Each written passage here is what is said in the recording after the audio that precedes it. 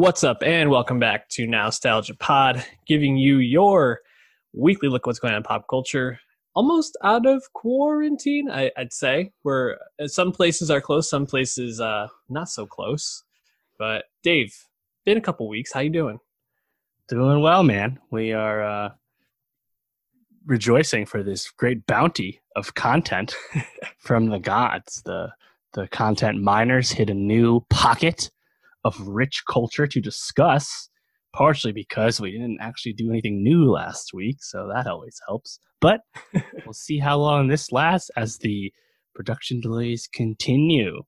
Yet, there's a lot of good stuff this week, including things that are not new at all, like Hamilton. Yeah, and that's probably a good place to start. Hamilton dropped, the Hamill film dropped on Disney Plus. A live recording of the original cast performing the Broadway sensation, which was really still at its like apex when we first started recording the show. So kind of crazy that we're talking about it 3-4 years after it has dropped. 4 years.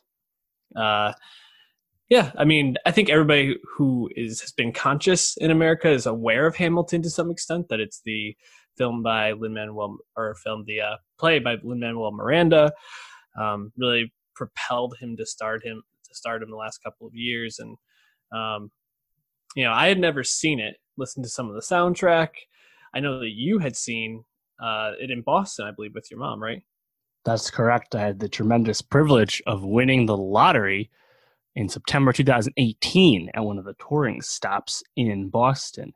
Funny enough, I had applied for the lottery during the thick of the Hamilton fever back in 2016. That summer, I want to say I put in for it maybe like 80 times or something. I don't know, basically every day that whole summer, which was kind of hilarious in hindsight because I still lived in Albany at the time, and I would have had to have, you find out if you win the lottery at 4 o'clock, you have to pick the tickets up by 7 p.m.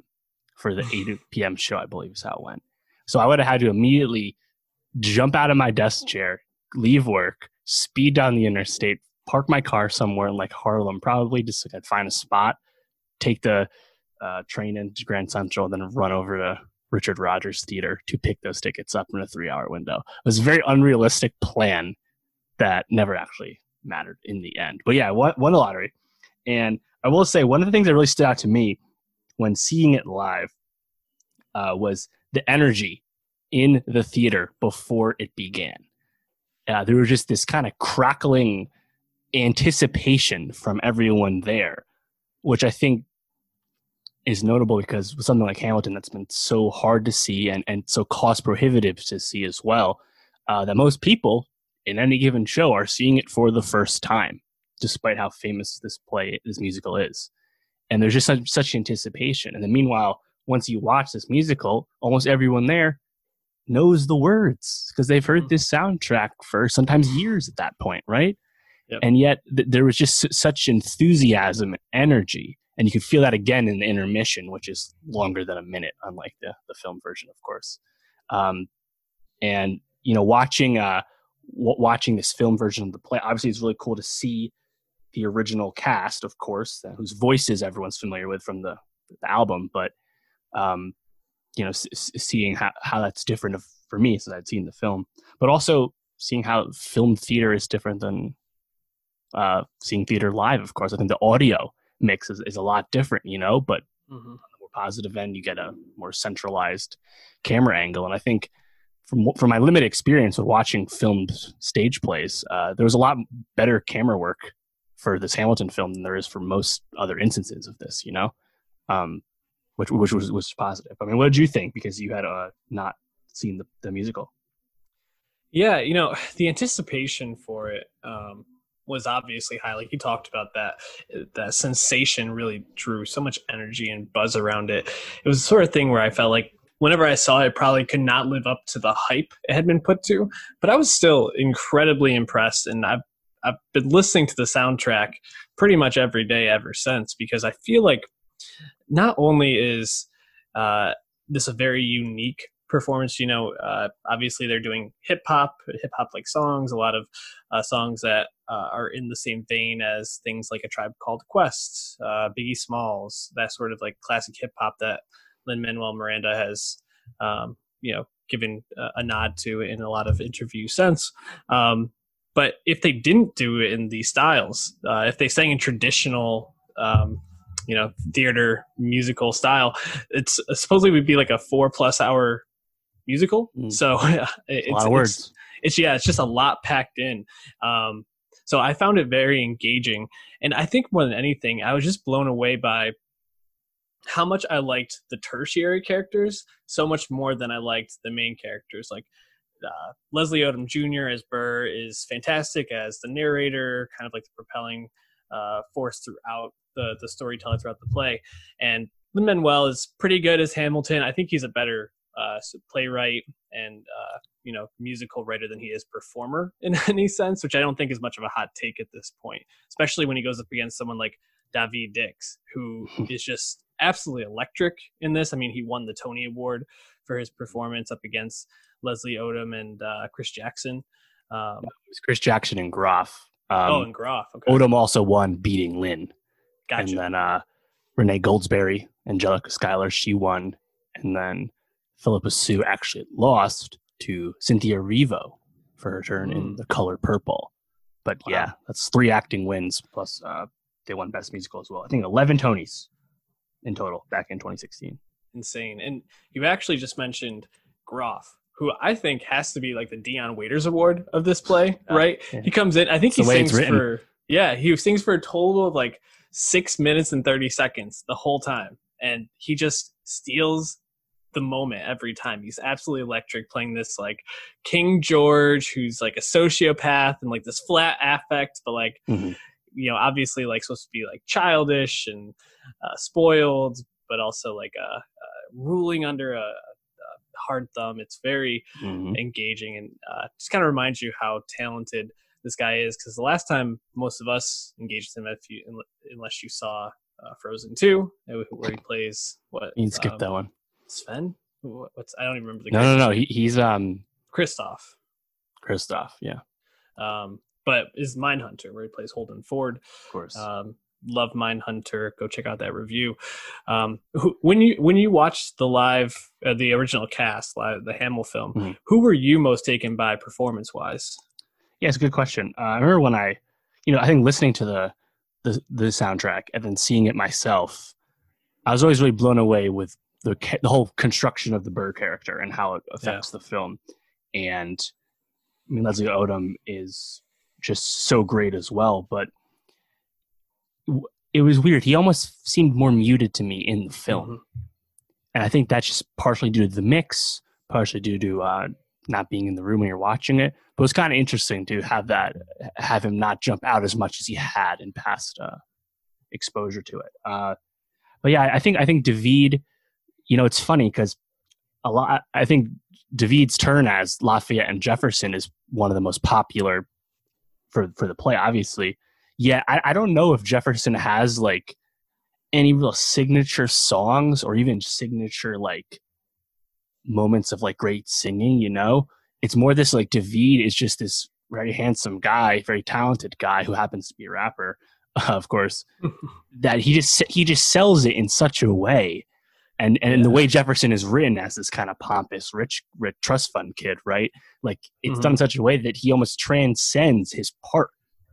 And it's tough not to really be taken with Daveed's performance. Yeah, it's interesting because he really, I think, has one of the strongest songs at near the back half of the first act with Guns and Ships, where he comes in as Lafayette and just is spitting 100 miles a minute and super charismatic. And then he starts off as Jefferson to start Act 2 with What Did I Miss? Right. And it really just like amazing moments that just steal those parts of the show. And you're just like, wow, that song really blew me away. And a lot of these songs, you have that feeling afterwards, but those ones I felt like really stuck with me. I agree with you on Burr, which is interesting because I feel like Leslie Odom Jr.'s voice, when listening to just the soundtrack as I had before, really stands out as one of the strongest to me in terms of like classically trained voices, singing wise. But I felt like the only moment where I really felt like he was like projecting himself through, other than Dear Theodosia, which is a very sentimental and moving ballad, is the Adams administration, when he kind of like starts off and he comes across like so like angry and kind of like starting like the downfall of Hamilton there, so to speak. That's one of the moments I like really associate. But other than that, I didn't feel like he had a huge standout moment too much. So I agree with you. I mean, it's in Wait For It's the signature Burr song, but that's obviously so early in the play. Yeah, actually, I think my favorite Burr moment, which is the case once again with the film, but also the soundtrack, is Washington on Your Side in Act 2, which is not just Burr. But it's funny, like you mentioned, What Did I Miss for Jefferson's introduction, and that's actually one of my favorite songs for not really for what has to do with Jefferson at all, but so much about, it's one of those great examples of like the recurring motifs that I think make Hamilton so infectious and easy to love. It's Thomas Jefferson's Coming Home, as opposed to later we have the George Washington's Going Home. There's so many of these throughout the play. Just You Wait, and Talk Less, Smile More, and Never Be Satisfied, Look Around, all these, right?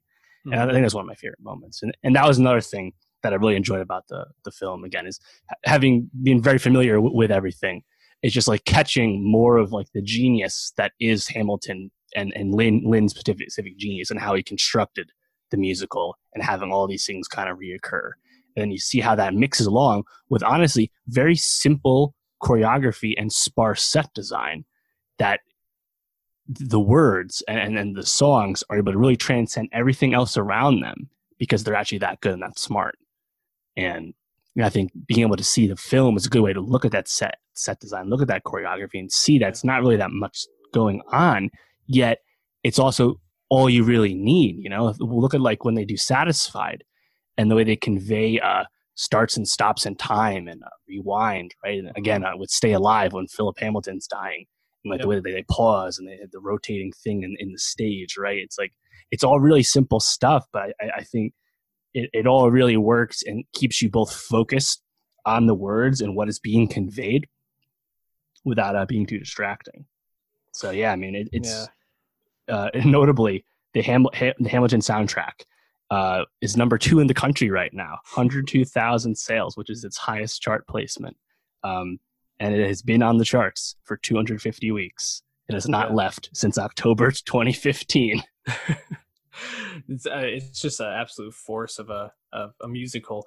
I wanted to bring up 3 more things. First, I really like how this play subverted my expectations in terms of framing itself around these founding fathers who are obviously incredibly famous in our country, constantly referred back to in current on politics. Our money. Yep. And really, I think the people that come across as the true heroes, like the good people in this, are Angelica and Eliza Schuyler.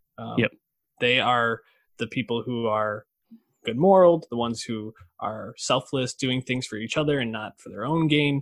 And that's really highlighted, I think, in Satisfied, which I think is probably the song of the soundtrack, in my opinion, and delivered at the best, in my opinion. But also Who Lives, Who Dies, Who Tells Your Story. The end with, obviously, Philippa Soo just absolutely crushing it. I wanted to ask you, how do you interpret that last gasp at the end by Philippa Soo? There's been a lot of discussion online. Saw that. Yeah, I honestly, I haven't given it too much thought, but I noticed that it's been a recurring bit of the discourse. It's interesting. I don't know if that was the case 4 years ago. I don't remember. I mean, what do you think? One of the interesting theories I saw, and I think I buy into, is that gasp at the end is her, reaching the afterlife and seeing the play Hamilton. It's being performed, but it's showing that it's being performed because she told the story, and she was the one that did all this work to make this history known and really flesh out Hamilton's story in that way. And she's kind of seeing her life's work come to fruition, which is really interesting. I think especially because Lynn's clothing or his jacket changes, and that's supposed to symbolize that he's now Lin-Manuel Miranda and not Hamilton character anymore. Thought that was really interesting. There's a lot of interpretation though, so definitely check that out online. And I guess one other thing I think we should mention as we're kind of critiquing, there's been a lot of critique about the portrayal of the founding fathers and founding father ideology in the play. And I wanted to just kind of hear your general thoughts about that. We don't need to get too deep, but especially in the time we're in, where do you stand with it? No, I think that's actually been a very interesting thing to see play out, because Hamilton, by the very nature of when it came into being, is a product of the Obama era and espouses ideals in a certain way as a result. And you're seeing a lot of comments on it now really it came out in 2015. Most people didn't become aware of it till 2016, but 4+ years later, we're in a very different time. And there's been a lot of focus on the historicity of Hamilton. And I've always found that so interesting, because the educational value of Hamilton, I think, is pretty paramount. You can ask teachers about that. And that's always been, commented on right afterwards with the acknowledgement that Hamilton is not 100% accurate. Mm-hmm. And Hamilton is portraying flawed men. The founding fathers being flawed men is not by any stretch of the imagination a new idea or a new idea to the mainstream. I have a bachelor's in history, for those that don't know, and my capstone was literally about how the perception of the founding fathers has changed over time. Mm. This is very, very old ground. And it's just been really funny to me to see all these people, see some people really kind of come for Hamilton's neck and come for Lynn, as if the aspirational nature of the play is somehow invalidating to the whole prospect, because Thomas Jefferson and Washington owned slaves, and that is barely touched upon in the play. Those are flaws. Sure, it's tough to really reckon with the good the flawed founders of our country did. When you have those negatives as well, it is a challenging subject, and I don't know how I could do it better. But it has been interesting to kind of see some of the relitigation around that. Yeah. No, it's definitely interesting. And it's funny because I think when you watch this, the only one out of the founding fathers that I feel like really comes across almost like idealistic is George Washington. Mm-hmm. And I think that's probably because the story is being told from Hamilton's perspective, and Hamilton owed a lot to George Washington in terms of his status and him climbing. But I do think, it's hard to talk about this period. And Roger Ebert says this a lot better than I can in an interview, I think, from the 90s, when he's talking about it's hard to portray that time period, because in these stories, you look for people to be protagonists that you can get behind, you can root for. And if you really portrayed it accurately, you wouldn't root for any of these guys. Right. They all were doing horrible things, especially in the story. Like Hamilton is probably one of the most innocent, because he was only involved in the slave trading. He didn't actually own, but he helped his family buy and sell. And his wife advocated for freeing slaves afterwards. Hamilton was an advocate for it at the end of his life, and obviously was not in favor of owning them because he didn't himself.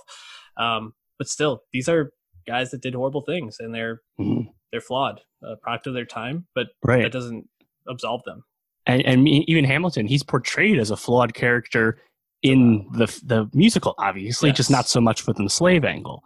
And I think if there's anything people may gripe with, I think it's probably Washington, as you said, because when Washington's going home, one of my favorite songs, an amazing song, Christopher Jackson, the shining moment for the role, Washington doesn't free his slaves until after he dies, or Martha does it for him, right? Like, so he's still going back to the slave plantation in Mount Vernon, right? I don't know. That's how it went back then, But again, the value with Hamilton, I think, just from educational value, is like, this is a great way to examine the genius of the creation of our treasury under Hamilton. That is objectively a true thing, whether Hamilton sucked or not, So it just depends how you grapple with these things. But I found it very interesting to see this kind of thing be, in the mainstream again, because it's not a convo people have all that often about historical things. I think it really just happened because Hamilton's just really so ubiquitous and has been capturing everyone's attention once again, thanks to Disney. Well, we've talked about a 2016, 2015 play for 20 minutes. So maybe why don't we move on to some current pop culture? Um, check out Hamilton Disney Plus. Why don't we talk about 100 gecs dropping 1,000 gecs in the Tree of Clues? What a title. Yeah, like a remix album with some new songs added near the end, but obviously doing new versions with guests of their album 1000 gecs from last year, 2019. And, I want to spend a little bit of time talking about the new songs because I think there's a couple of really cool remixes on here, but I wanted to also spend a little bit more time near the end because I think the new songs are interesting to talk about and a little bit more topical. All right, so let's start with the remixes. Which of these remixes or new versions of these songs really hit for you or stood out? Yeah. 100 gecs made my top 10 albums last year, as did their single Money Machine, which was remixed on this new album. And I think the things that people like about 100 gecs and found refreshing and surprising and hard to comprehend at times about this duo is present once again with this remix album. And, in terms of this really abrasive, hard to classify electronic pop music, right? And a remix album, I don't know if we've ever even talked about a remix album before. It's usually not a proposition I care too much about. But 100 gecs, due to the nature of how they make music, kind of similar, I guess, to the way Tonight has made a little bit of music. It's you never really know what's gonna happen, and then to get Injury Reserve and Fall Out Boy and Tommy Cash and who the fuck ever Charlie else, XCX, of course, who has always kind of been in the comms in terms of the production, but like you just kind of bring these voices in, you're like, wow, what could 100 gecs do with that, And I think Money Machine, probably one of my, I don't really care for this. I think the original version is much better than this remix just because we don't get like the do, that's so pounding in the original song. So I don't really care for this remix with A.G. Cook. But Ringtone, I think, is a really interesting one because the Ringtone song, Money Machine, Ringtone, and 745 Sticky are probably the more conventional, traditional song structures on 1,000 gecs, and therefore probably most lending themselves most easily to a remix. But then you get two people that really like to, bend boundaries a bit with Rico Nasty and especially Charlie XCX. I think that fits great, and it's actually better than the original Ringtone. Totally agree. That was, like you said, Money Machine, probably the song by them I enjoyed the most. But this remix of Ringtone really stood out. Obviously, Charlie is, someone that she comes on and she immediately perks up. And same with Rico. So putting them on the track together, I want to hear more of them on tracks in the future. I really also enjoyed for one of the new songs. It was 800 dB Cloud. The Rico Harvard remix. I thought that just was fucking excellent. Like I just really was engaged by that song. That one's so interesting to me too because the original version is just like traditional dubstep, which in terms of any mainstream coverage, you do not hear a lot of dubstep these days. That's more like the bowels of Beatport right now. So yeah, that one also stood out to me just because again, very unlike just about anything else. I really like the 745 Sticky remix with Injury Reserve.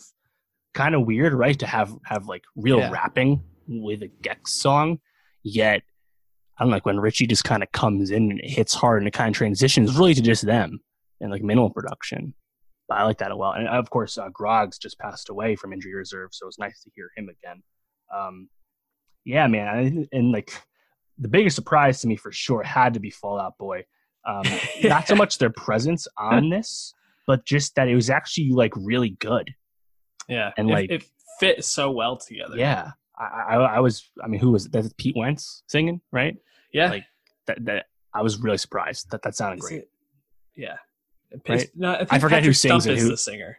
Oh, you're right. Wentz is Stump is the singer. Yeah, Wentz is the guitar heartthrob. But honestly, I when I heard the track, I didn't see the Fall Out Boy was the one on it. So I like perked up and I was like, is this? And then I looked like Fall Out Boy, like just a crazy mix, but it worked out so well. Which of the new songs was your favorite or that stood out to you? Yeah, Toothless. Yeah, Toothless hits. mm-hmm. And that's the thing about 100 gecs. They don't need everything to hit. Dylan Brady, Laura Les, this eclectic duo. They don't need everything to hit. And I think by the nature of how they make music, not everything can. But when it does, it's just really fucking cool, man. So yeah. Toothless is one of those new ones for me. Yeah, Toothless was the one that definitely stood out to me too. I also thought, just pulling back up here, I also thought Small Pipe was pretty good. Like just one of the ones I enjoyed probably the most. I gotta be honest though, like 51 minutes of gecs. If you're not big into gecs, can be a lot of gecs at once. It's so interesting too because the original album is 10 songs, 23 minutes. Yes, and I get this remix album that's more than twice that in length. It's kind of funny. It's a lot, but yeah, I think check this out. The remixes are cool, but the new stuff is definitely worth hearing. We added Toothless to our Nostalgia Best of 2020, so follow that on Spotify. Why don't we move on to a band that dropped an album a year before 1000 gecs, which is the best, who dropped Future Me Hates Me in 2018. One of my favorite albums of that year. Got a positive review from Dave, which is really good. For a rock album, hard to get. So I think that gives you a little bit of credence into how good that album was. Dave, did you feel like the second album, Jump Rope Gazers, is living up to the best, the usual quality? No. Why not? No. Well, the first 3 songs are good.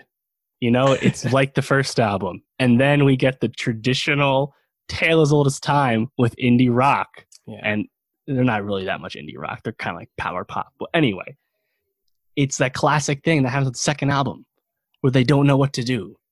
You know, that first album, Future Me Hates Me, fucking hits because they have really tight hooks and they make really tight songs. Guitar is good. The drum's good.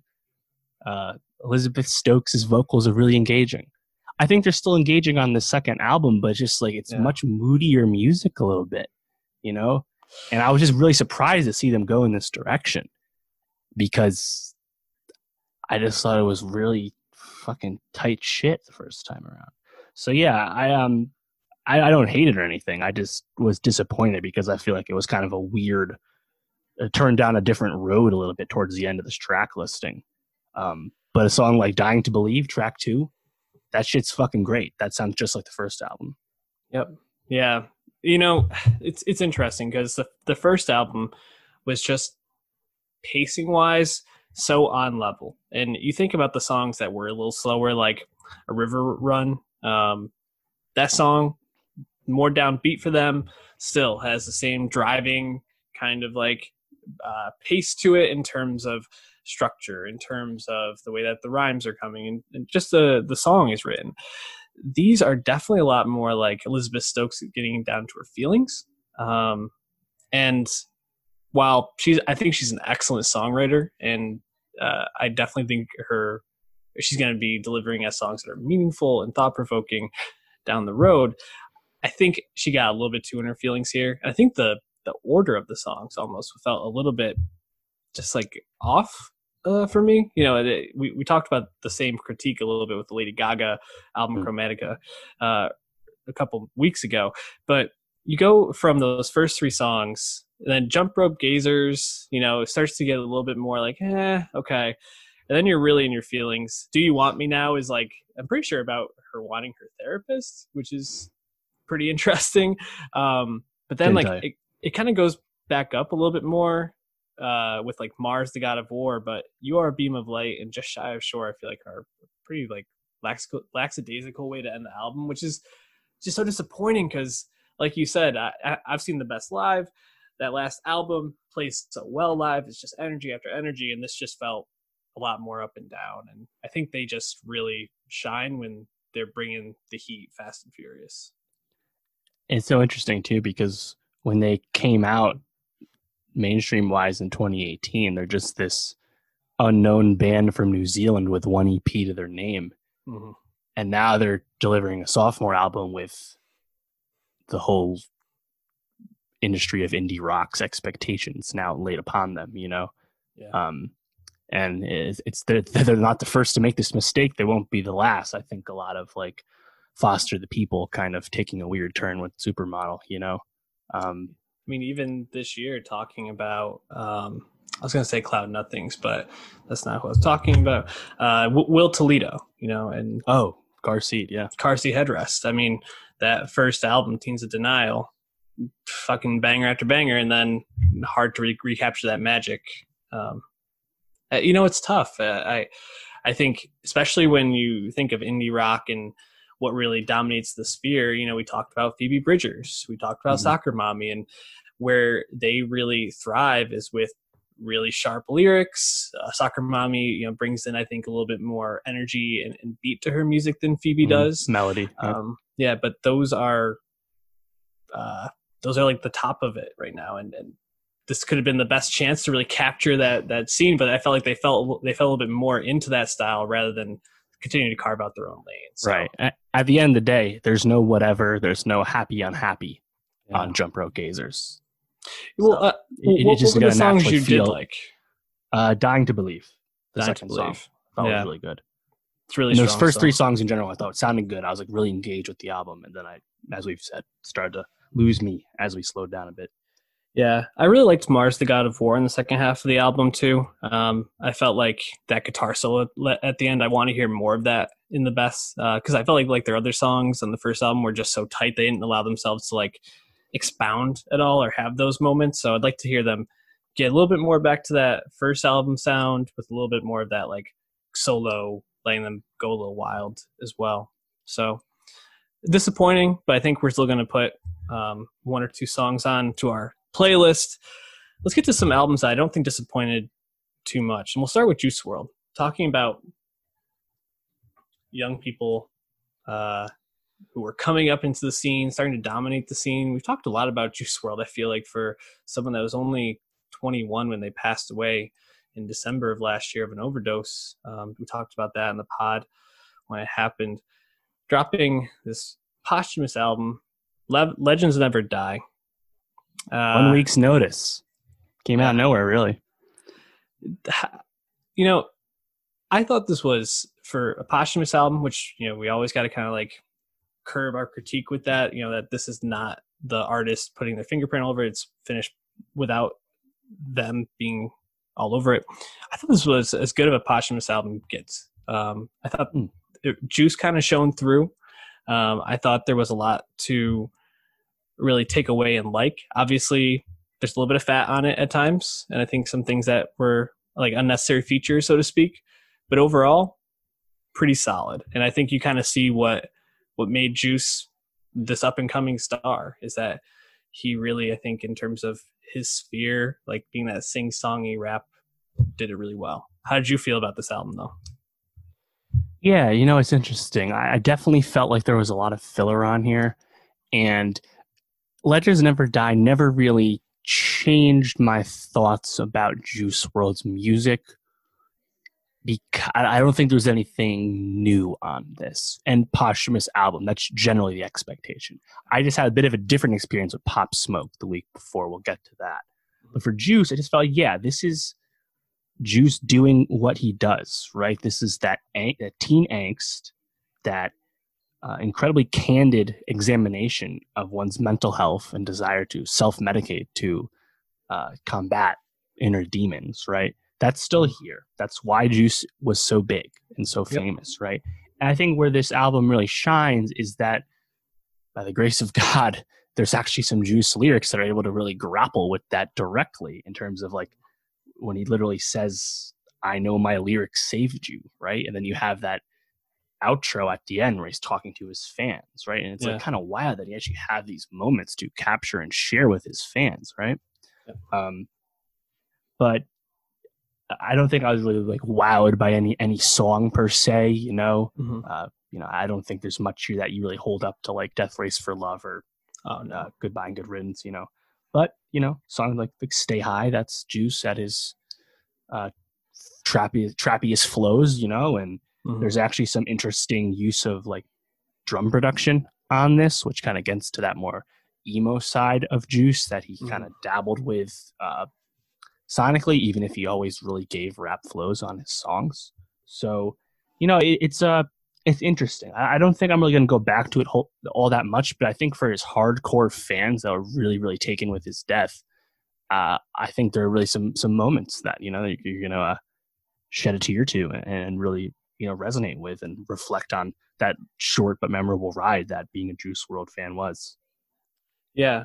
You know, I think in terms of a posthumous album, like you said, you want to feel like you get the artist's energy, that spirit through, and I think that happens on a decent amount of moments. Now, are those moments like top tier Juice World moments? Probably not. But I think like the first song, Anxiety, I thought Bad Energy, Wishing Well, I thought these were moments where it really felt like you were getting that Juice World spirit through his songs. And like you said, to have these kind of lyrics, these moments recorded to play and speak so directly to his themes that he's talked about, things that he went through, things that probably ultimately played a part into his untimely passing. It's kind of just like insane that this was kind of be able to put together and be as coherent as I think it Right. was.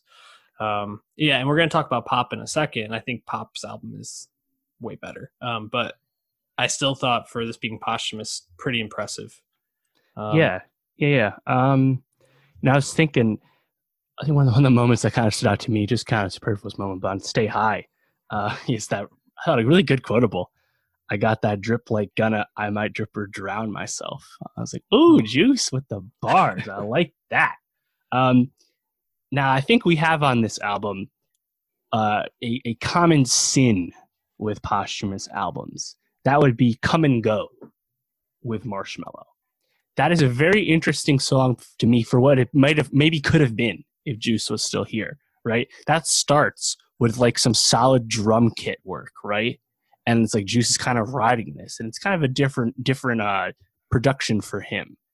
And I'm like, oh, this is interesting. And I started getting these vibes, like, is this going to be like Halsey's 3 a.m. where it's like this really throwback pop rock song?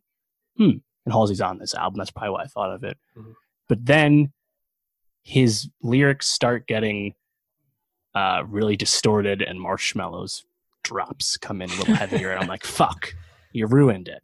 And I wonder, maybe that they made this song the way they did because this is all they had. This was probably a snippet or something. And like they had to clean up the lyrics somehow, and that's the vocals somehow, and that's how they did it. That's kind of my guess. But I was like, man, that's like kind of like the potential for more that Juice left us with. I'm like, maybe that was it. Mm-hmm. Who knows? And if there's one man you want to put the hands of a posthumous album, it is definitely Marshmello. So he's literally on here twice. Yeah, not great. All right. Any last thoughts before we wrap this one up? Move on to Pop.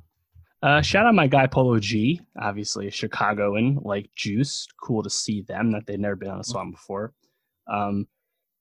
Yeah, but again, that's a very weird song. That's also a Marshmello song. It's like you just kind of copy and pasted this pullovers, and because Polo G has a high floor, it sounds good. But again, kind of weird one.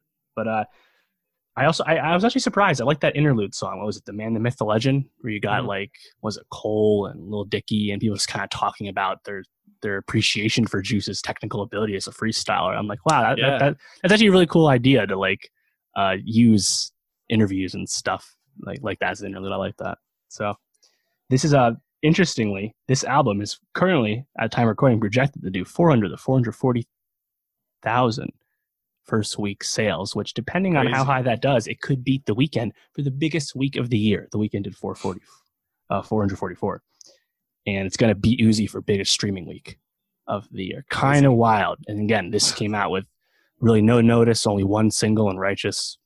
It just shows you just how popular Juice WRLD is. And this is an unfortunate transition into the next artist we're talking about, but another artist that passed away way too soon, only a couple of months after Juice WRLD in February. Pop Smoke. Even younger than Juice WRLD. Yeah, 20 years old. He was shot in a home invasion. Actually, just I think this past week, 5 people were arrested in connection with this. So that I'm glad that there's hopefully some justice being brought for Pop Smoke.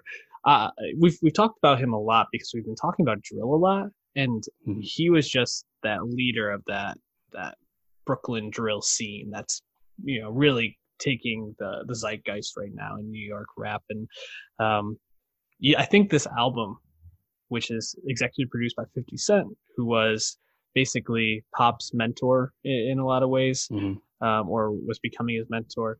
I think this album really shows what made Pop great. And it's interesting because I feel like at times he's able to really become melodic and really like craft just a really like nice song. Like I think there's like one love song near the back that I want to mention in a little bit that really hits. But then there's also moments where he sounds like Rick Ross on this shit, and it just goes hard, and like the way he uses his voice to like go in between is just so impressive. How did you feel listening to Shoot for the Stars, Aim for the Moon? Yeah, man, this album made me fucking really sad because it's just so fucking obvious what was lost with Pop Smoke, right? As you said, we've talked about Brooklyn drill. Pop was not the first star of the scene. 22Gs and Chef G came out before him and made noise before him. But Pop Smoke, due to that just undeniable charisma and presence on the mic, just immediately took it by storm. And as I said, as everyone said when he died, it was just clear that he was a superstar because he's going to transcend being a local legend and bringing Brooklyn to the world. And you kind of already started to see that happening, right? Because on the Jack Boys EP, you have Gotti, where Travis Scott brings Pop on a Axl beat to make a fucking Brooklyn song and have Travis do his shit on it afterwards, right? It's like you could see it happening. You could see it coming. And I think the comp to him is truly 50 Cent. I think everyone thought that before he died, and it's even more obvious now after some of the new songs we get on this posthumous record. And it's just fucking sucks because it just feels like a real loss. And it's weird. Now, as a posthumous album, this is actually quite different than Juice WRLD because there's a lot of features on. There are 14 features on this album, and most of them are not New Yorkers, right? And it's interesting. It's like that's clearly was done because they didn't have enough for those songs, those verses to make it, so they threw on, features. And it's an A-list mainstream list of features, right? Quavo, Roddy, Future, fucking Tyga, DaBaby, Lil Baby, right? It's Sway Lee. It's a who's who, more or less. But that, to me, was really disappointing because you're kind of drowning out Pop Smoke on his own album at times. Yeah. But there are some fucking really shining moments that you see on this, and you can tell that he had a lot more to give and a lot more ground to lay as a rapper. And that's why I'm just so bummed about it, because you can fucking see it. He had these unreleased songs that weren't even done, and you're like, fuck, he's gonna flip To Me Is Into You, like he's Fab. Oh, he's literally gonna sample Many Men by 50 because he's literally the next 50 Cent. Like, he did it all. You have a fucking reggaeton song with Karol G and it sounds great. Yep. Like, there's so much good shit on here. Gangstas is literally just a 50 Cent song. It's fucking awesome, So there's a lot. I've been listening to it a lot, despite the fact there's also a lot of fucking fat on it. Yeah, you already alluded to something special, which I think it just, what a moment, like you said, to flip into you and kind of ride on that. And then I just feel like, not every song hits. There's a lot of fat, like you mentioned, a lot of features, and some of them hit, some of them don't. I actually thought Snitching with Quavo and Future was a fairly like strong song for Future, which it was interesting.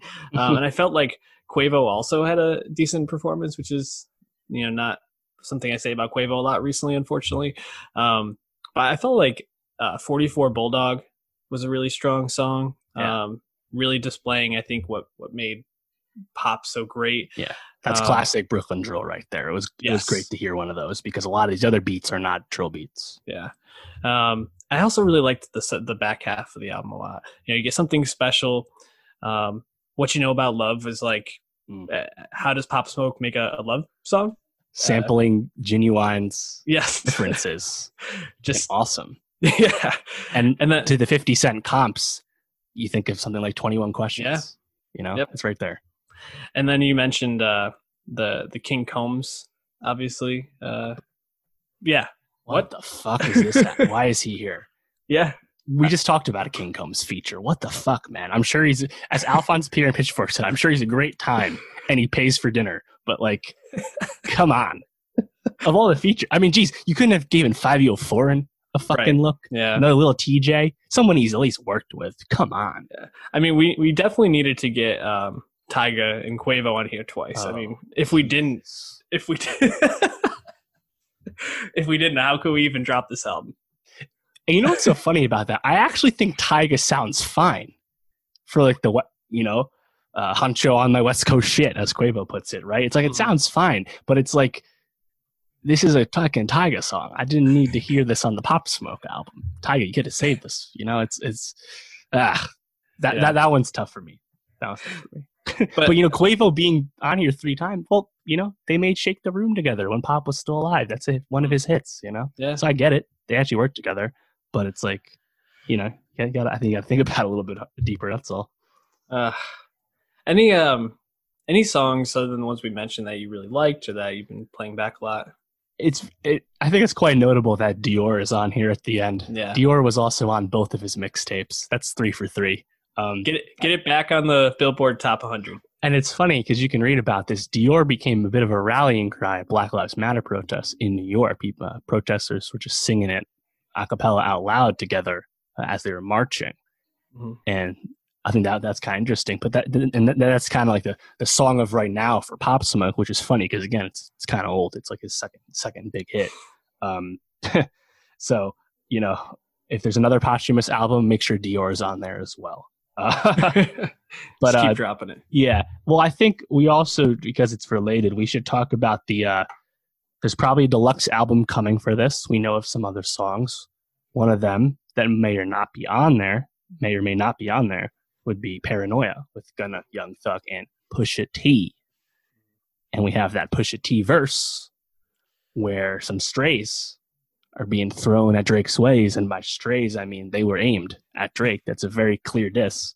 I think it actually brought up a very interesting conversation about rap, right? You have people talking about the timeliness of it, but also the presence of personal beef on a posthumous record. I think it's kind of an interesting thing.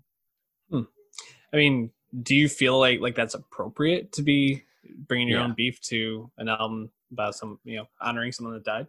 Right. And that's what's been kind of weird to me about it, because the other person that put this album together with 50 Cent would be Steven Victor, who is the manager of Pop Smoke and also the manager of Pusha T.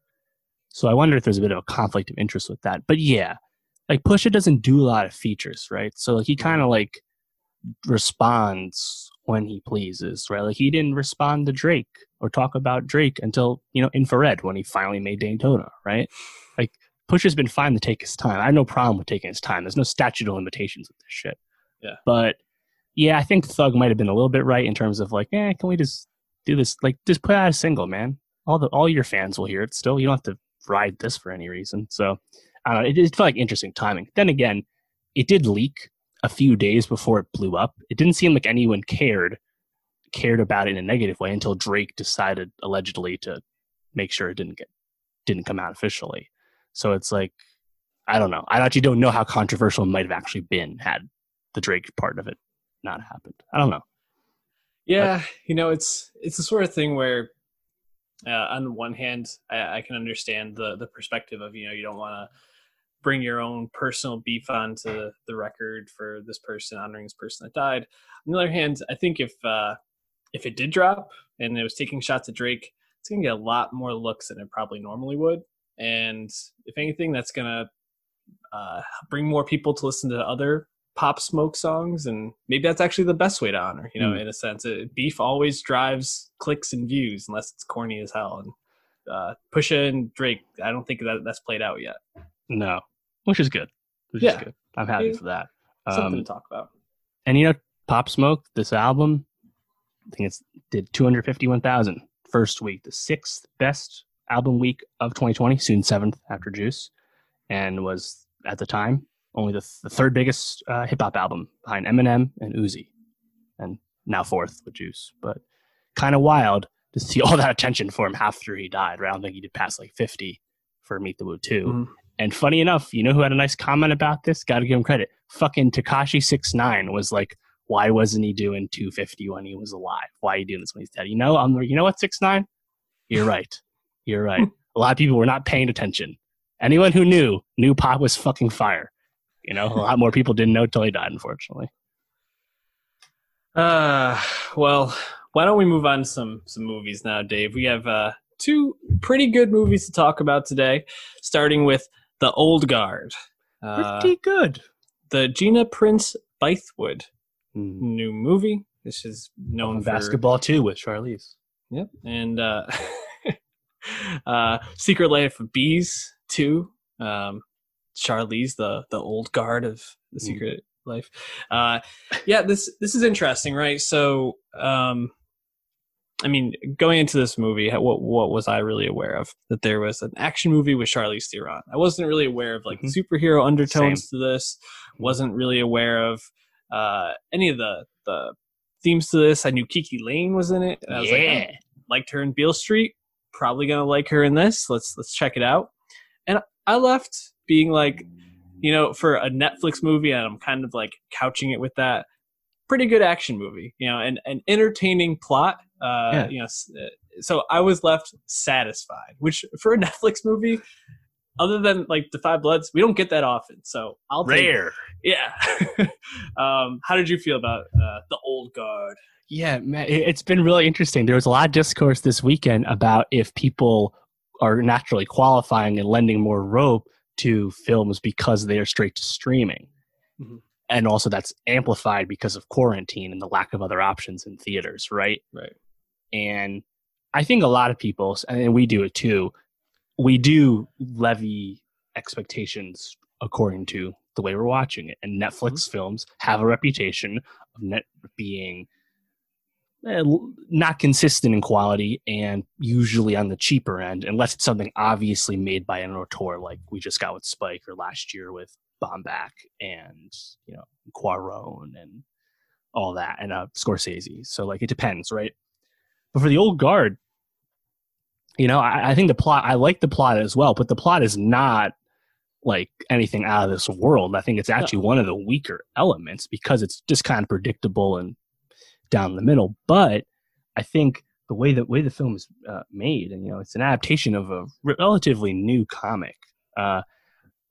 There's like just human moments in the way this movie the story is told, and when you have that around, you know, kind of supernatural powers, superheroes, if you will, it seems to go a long way because we don't get a lot of that in the big budget superhero movies we all go and see when they come out. You know, no. And I think that's what kind of stood out to me. It's like it felt more lived in than a lot of the other superhero movies. And you know, again, that's despite the fact that we have a plot that's familiar. We literally have these characters all familiar. They all fucking Wolverine. That's their power, right? They can't be killed, right? Or they don't stay dead, I think is the better way to put it, right? It's like we get it. There's nothing new there, but everything living dies. Yeah, I liked it. I was surprised. You know, I agree. The plot isn't mind-blowing, pretty especially for like an origin story type thing, which I don't know if you can, I guess you can qualify this as like the Kiki Lane Niles character origin story, not really the rest of them. And maybe that's an interesting thing. We'll get like a spin-off show about them or something like that. You know, who knows? They set it up for a sequel for sure. But I thought the sci-fi elements and the superhero elements were pretty engaging when it first kind of like when you find out that these people are thousands of years old. I thought they were really like fucking with her, the Niles character. And then like when you find out that they're serious, like I had a big eye roll at first, and then I was like, actually, you know, I kind of dig this. Like I kind of like that they come from different eras. They talk about like loneliness and like the burden of doing these things, and they also, you know, I think really flesh out, and the Chiwetel Ejiofor character really does a good job of doing this, really flesh out them as well-rounded characters that they do a lot of good and also some really awful things. That Kiki Lane's character was kind of opposed to and Kill a drove lot some of of the people. conflict. Yes, kill a lot of people, and sometimes people that maybe don't deserve to die. But in the end, the action is really good. Charlize Theron, I think this solidifies her as just the most bankable action star in the world in the last 3 years, which is just insane. Like her and Cruise, I'd say. Yeah, I mean, if you had told me like 10 years ago Charlize Theron was going to be an action star, like the most bankable one in the world, I would have laughed at you. She was just a really beautiful woman. It was a shit bet back then because Aeon Flux failed. Yeah. And she got a second chance with Mad Max, and then Atomic Blonde followed that. Yeah, I did like the action. I thought the choreography was actually pretty cool. Towards the end, you have that one where it kind of focuses on them reloading their guns and getting more ammo off the guys they killed and passing mags to each other. And it's like, again, kind of simple, but a lot of action movies don't actually show that shit. You're just supposed to assume that they got more ammo and they don't have an infinite mag, right? So again, I kind of like that sensibility.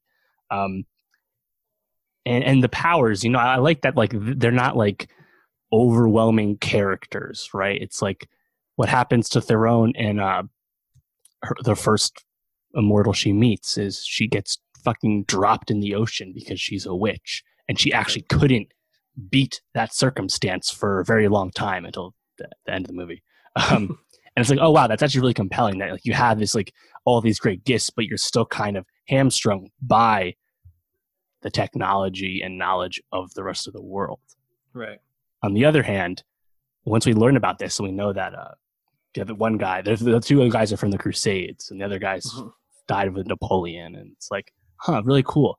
I wish we had an X-Men Origins Wolverine montage where we see them in the past doing shit, like when we see Logan and Sabretooth fighting in all the American wars. I was like, oh, that's a really cool touch, And like we get just a taste of it, right? When the like Charlie's character, like, wait, Rodin?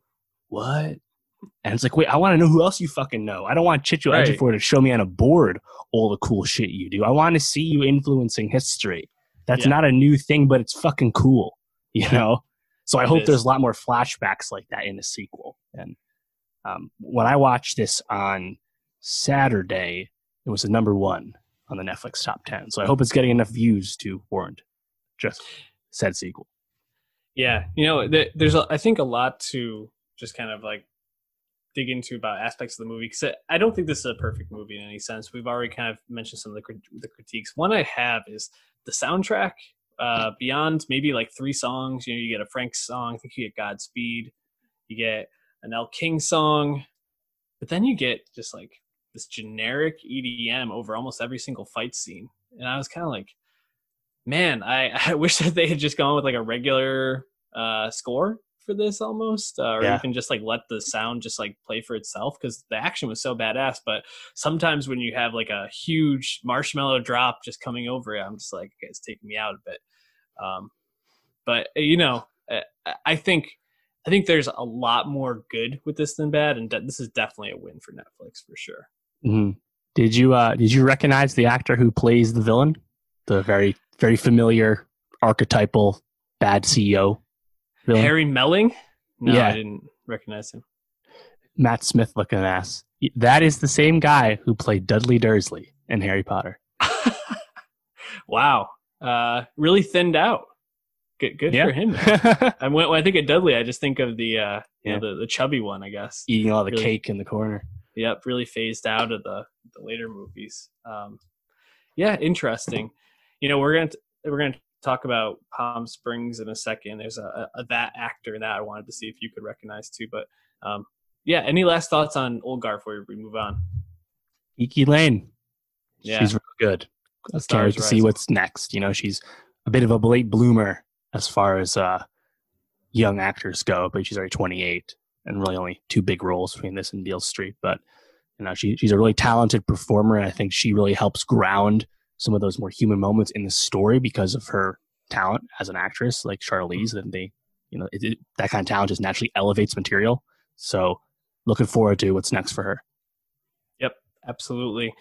Speaking of real good, Andy Samberg, in my opinion, has become one of the most bankable comedy actors out there, and that's never more evident than in Palm Springs, which premiered at the Sundance Film Festival last year in 2019. Got a lot of buzz. Wait, Hulu. wasn't it this year? Oh, it was this year. Was it this year? No, it was this year. Yeah. Sold for a lot. 2020 Sundance. 17.5 million, the most subscription service or anyone's ever paid for a movie straight out of Sundance. And only by like 69 cents, which is pretty funny that it beat the record for that much. Probably intentional. The debut from... Definitely intentional. Yes. From Max Barbakow, starring obviously Andy Samberg and Kristen Milioti. Really like a Groundhog Day type sci-fi romantic comedy. Right. Repeating the same day over and over again. Groundhog Day, Russian Doll, Edge of Tomorrow. Not a new premise, but I think a good premise still when done well like this. I went into this movie similar to Old Guard, pretty blind. I think I knew Andy Samberg was in it. I recognized Kristen Milioti as Fargo. Well, Fargo, but more so to me, she's always the mother from How I Met Your Mother, which is definitely not something that you want to be known as, because that character gets like shit on a lot. Just that show ending gets shit on a lot. This movie was just a delight.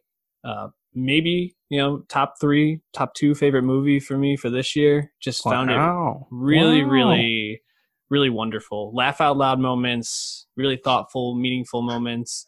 And it's amazing that Andy Samberg originally wrote this in film school, and it wasn't what it is now. It developed and has come a long way. But you think this is probably like a 10, maybe 15-year-old script at this point that finally got made. Pretty impressive. How did you feel about Palm Springs? Yes, I did like it a lot.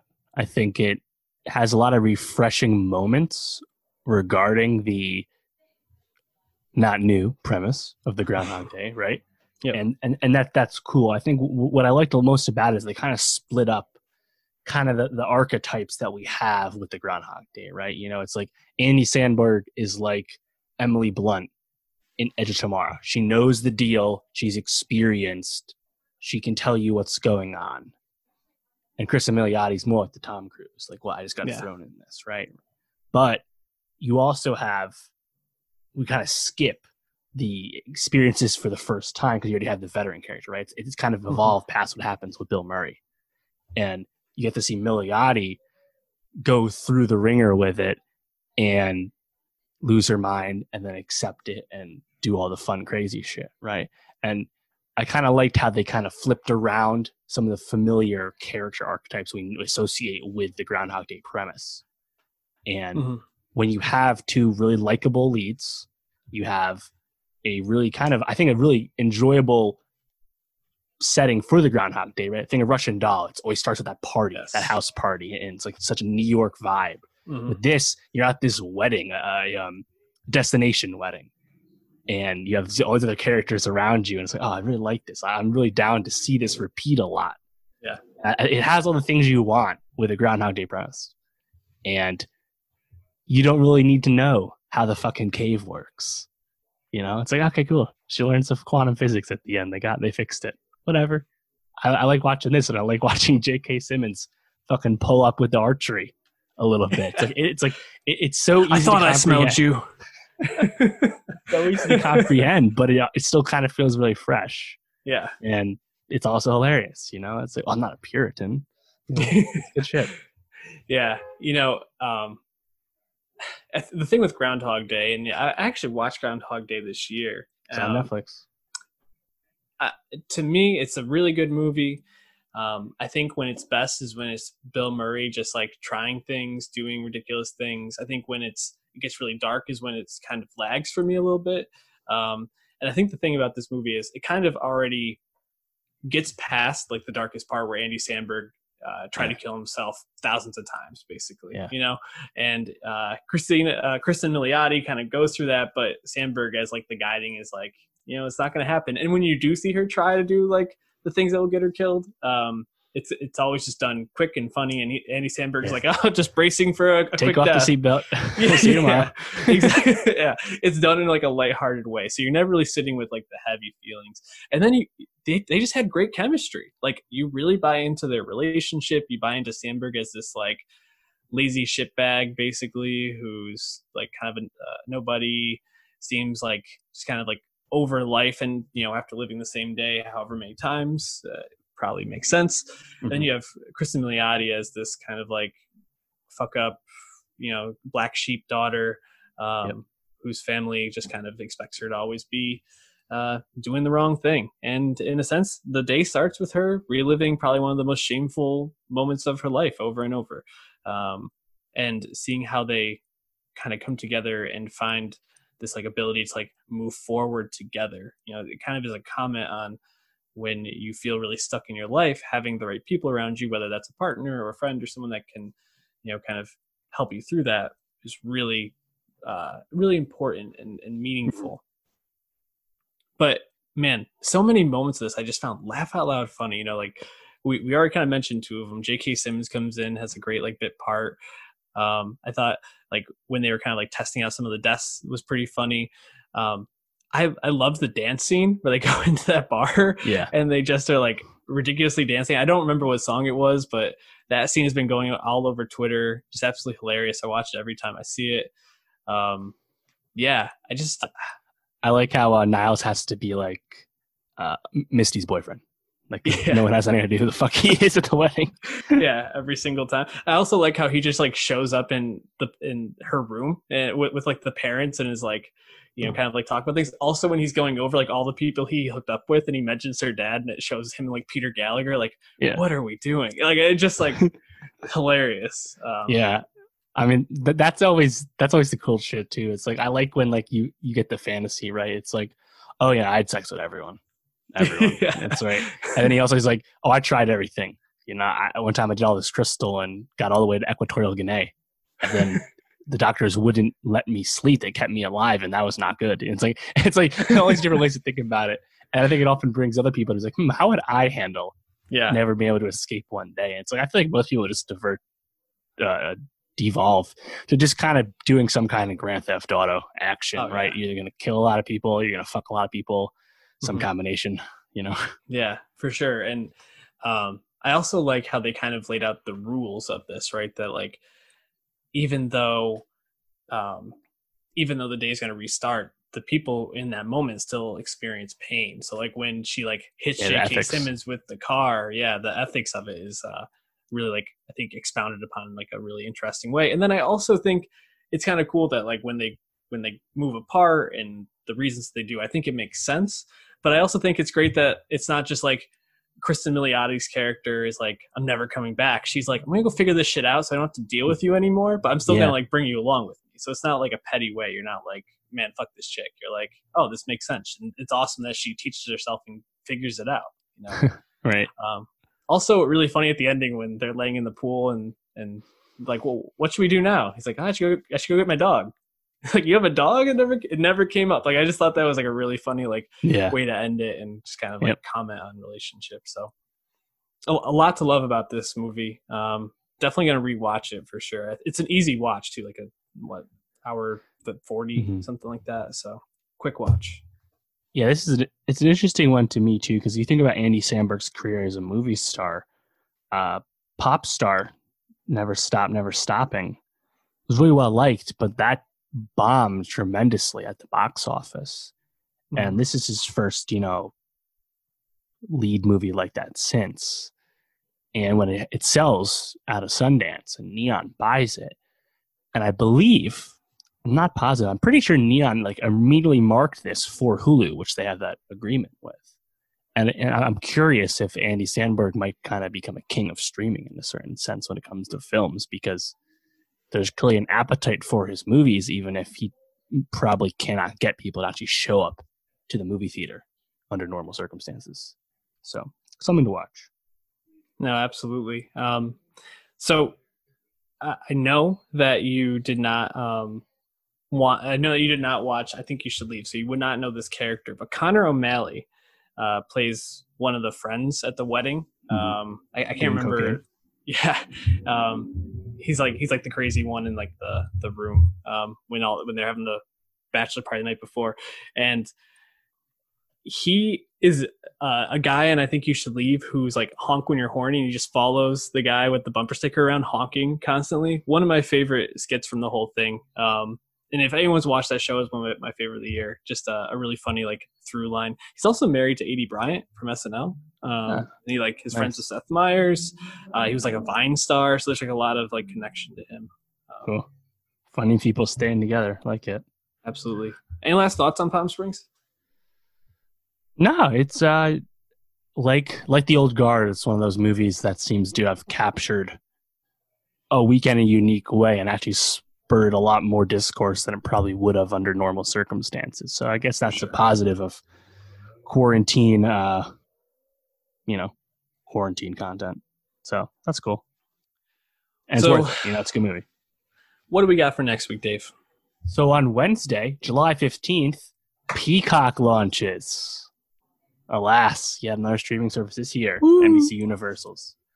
Mm-hmm. I am interested to see what's up with Brave New World, which is the famous sci-fi adaptation launching on the service. It has Alden Ehrenreich in it, who is probably a good time to buy his stock. It might be a little low after Solo underperformed, but he's still a really good actor. So I'm going to at least check that out because, that's another one of those attempts to replicate Game of Thrones. And obviously it won't be that, but if it's cool, it's good enough for me. Other than that, there is just a little bit of music coming out. We have Ellie Goulding's new album, first one in a while. We have Kyle's new album. I really like some of his early singles. We have the Dixie Chicks, or should I say the Chicks? The Chicks. Comeback album. And also Black Bear, who white girls like. So that's a fair amount of stuff. And it's also, there's been a fair amount of VOD movies as well. You have The Truth from Koreeda. It's been on VOD. Well, I still need to get to that. Greyhound with Tom Hanks came out on Apple TV Plus this past weekend. So we still have Vast of Night, which I watched. Okay. We're going to talk about Vast of Night next weekend, which is on Amazon Prime. You can watch that right now. It's supposed to be very good. I haven't seen it yet. We'll definitely talk about that. We're doing good still. The content gods giveth for another week, Dave. Follow us at NostalgiaPod on Twitter, SoundCloud.com/NostalgiaPod. And if you're watching this on YouTube, click that subscribe button or go to YouTube.com/NostalgiaPod. Support the pod in that way. And don't vote for Kanye, no matter what Chance says. Don't listen to Chance. We'll see you next week.